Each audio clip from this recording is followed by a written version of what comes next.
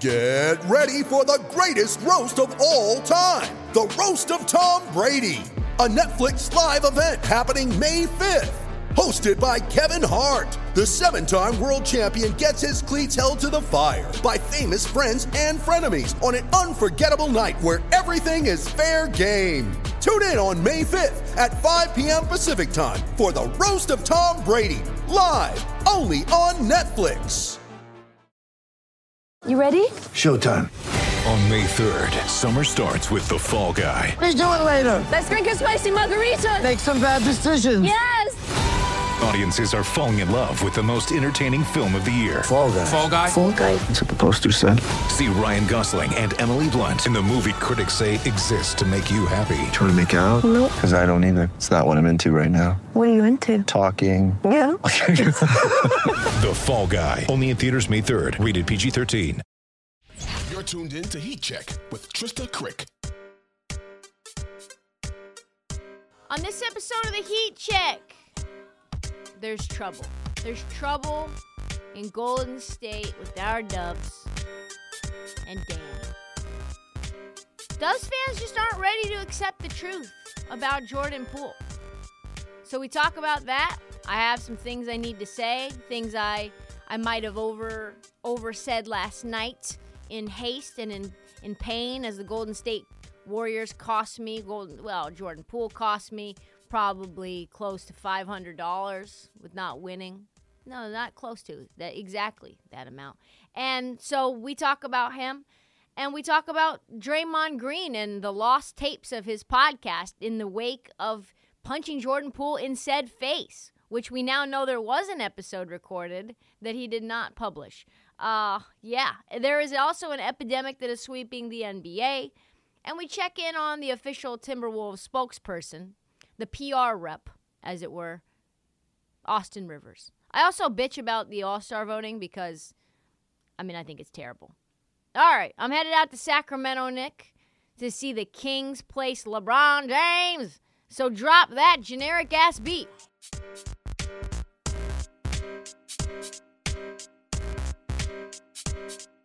Oh, Dubs fans. Dubs fans, we're a fickle bunch, aren't we?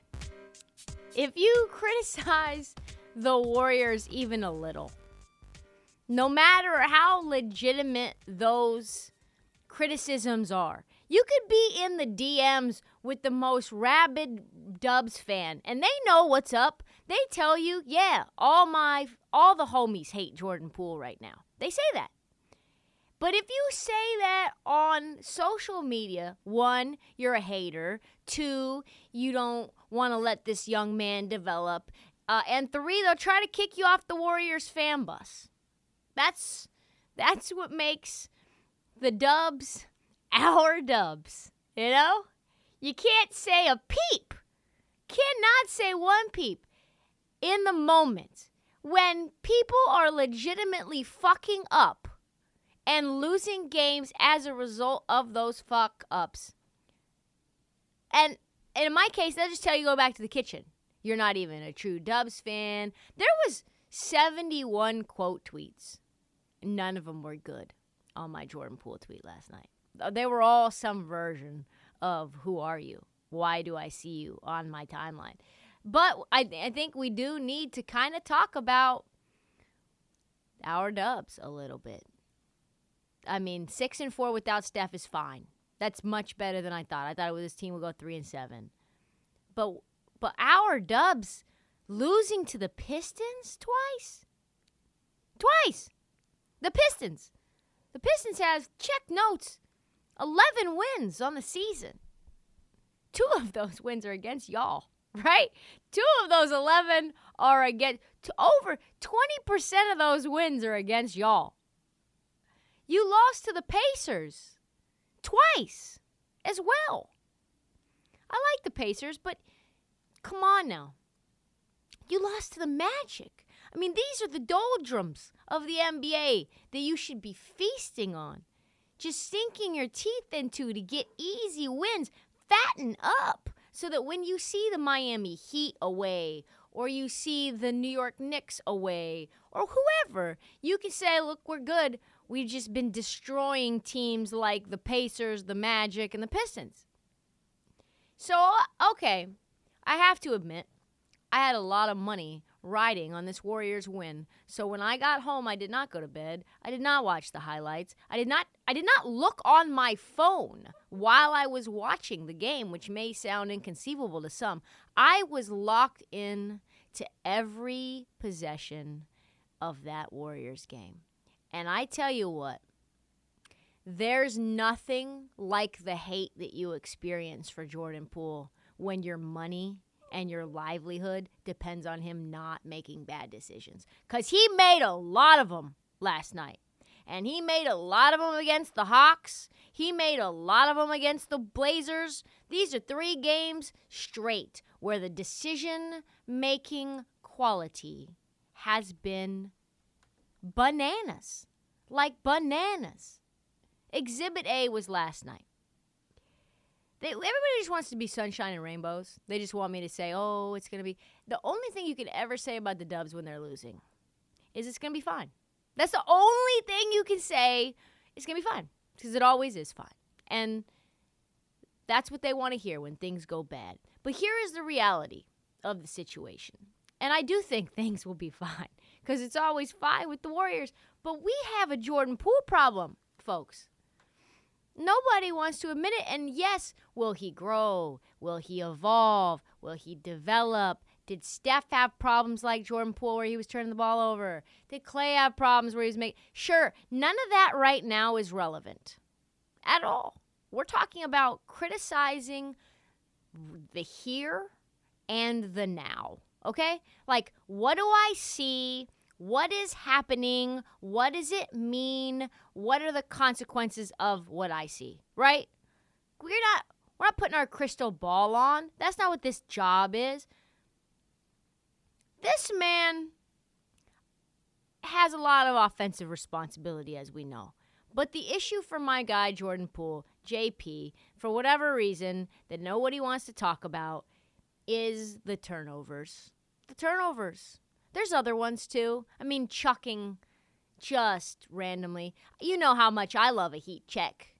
Yeah, I mean, it's the name of the pot. But Jordan Poole will heat check when he's ice cold and contested and defenders draped around him early on in the shot clock. But right now what we're talking about is turnovers, which, by the way, Jordan Poole does more than anyone in the NBA. You didn't think that was true? Yeah, more than any human being playing in the NBA right now. Jordan Poole, worse than Trae Young. That is insane. I know he's got to be aggressive. I know the ball's got to be in his hand. I know he has to get into traffic. He's got to get, into a place where there's lots of bodies around trying to poke the ball loose. But sometimes he's just throwing it to the other team on his own self. No issues. He's making boneheaded mistakes in the crunch time, down the stretch, when you're down by 1. When you have the Warriors just to win and you watch Jordan Poole, it's like having a heart attack every possession. I tell you what, it is nothing like it. And maybe I wouldn't notice these things if the last leg of a 6-leg parlay wasn't on the line. But it was, and I'm focused now. And it's okay to admit it. It's okay, Draymond. It's okay, Steve Kerr. It's okay, Clay. It's okay, anyone that's rooting for the Dubs. Jordan Poole right now is a flamethrower who makes some costly mistakes down the stretch. It's okay. It's okay to admit that it loses you games. It's okay to say on one hand he keeps us in games because he scores like crazy, but we don't know when he's going to fuck up. And all I want from a player is to know what he's going to be. Check out our new NBA show, Beyond the Arc, part of the CBS Sports Podcast Network, where you can find me, John Gonzalez, NBA insider Bill Ryder, and Ashley Nicole Moss, 5 days a week talking all things NBA. Whether you're looking for insightful discussions, upbeat commentary, breaking news, interviews, or coverage of all the biggest stories in the NBA, our new show is the place to be 5 days a week. Download and follow Beyond the Arc on Apple Podcasts, Spotify, and wherever you get your favorite podcasts. Anthony Slater tweeted this out today. Jordan Poole has committed a dribbling turnover in the final minute of regulation in 3 straight tight games. Yeah. It finally cost the Warriors in a loss against the Pistons. The only reason that this hasn't been written about with the Hawks or the Blazers is they won those games. Draymond Green had to make a 3-point shot in order to beat the Hawks. Are you joking me? What kind of world are we living in? And we're just going to let that slide. We had to have a Draymond Green prayer to get this dub? Folks, Jordan Poole is averaging 5.1 turnovers per game since Steph left. He had 6 last night alone. 6. This man, Jordan Poole, had 52 turnovers in the 10 games that Steph has missed, and that is the most in the league. CJ Holmes, a Warriors writer, points this out. This isn't a recent issue. Poole had an NBA high 135 turnovers entering play Wednesday and was 8th in turnovers per game at 3.6. This is a man who comes off the bench, too. We're not talking about this stretch where he's playing without Steph. Jordan Poole is committing 3.6 turnovers per game, period, off the bench. Poole has committed 7 turnovers in clutch time, defined as the final 5 minutes of the game in which the scoring margin is no more than 5 points. I'd say pretty critical time to take care of the basketball. But make that 8 now with 6 seconds left, down 1 last night.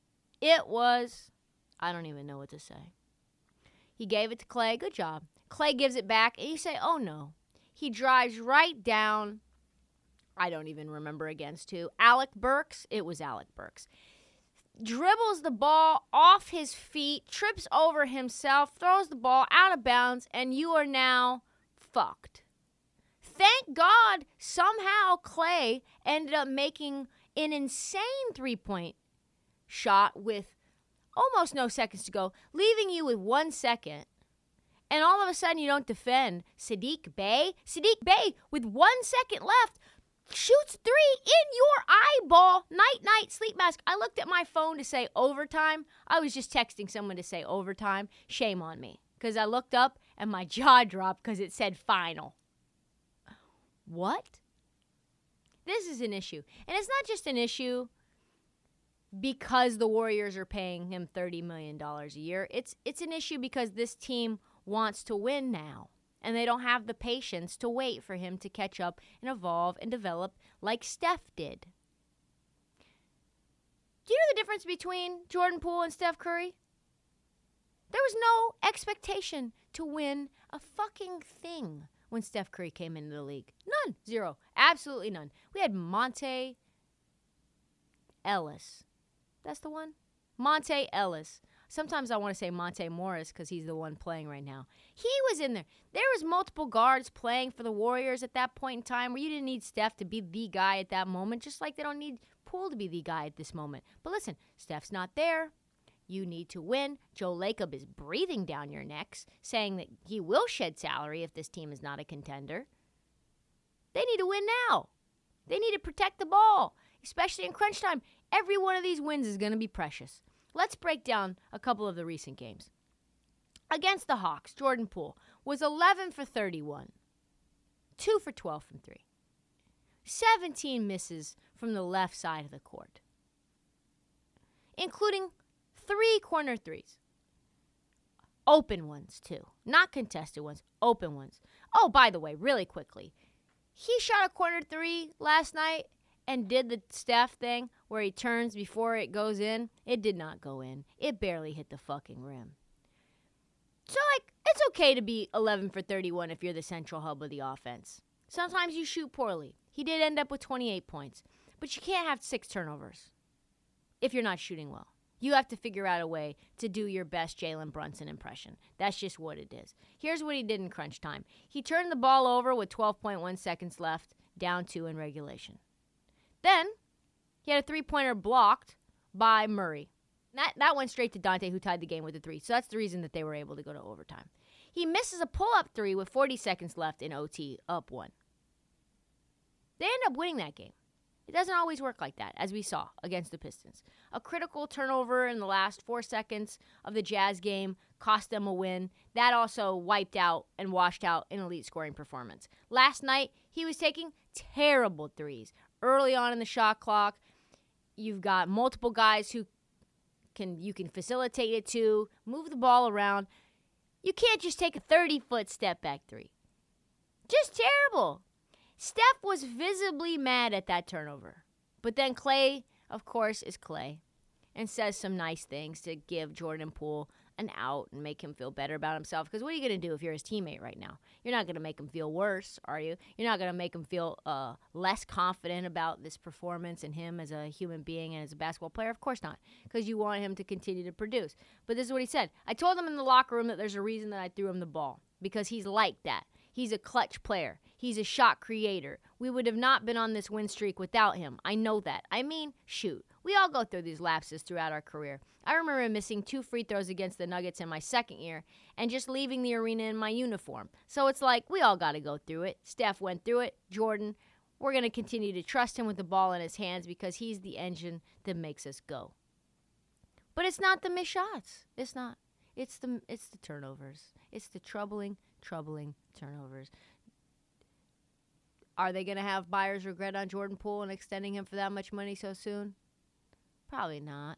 But listen, I understand. You're going to have to pay $450 million next year. If you keep them all, what are you going to do? The longer it remains an issue, who knows?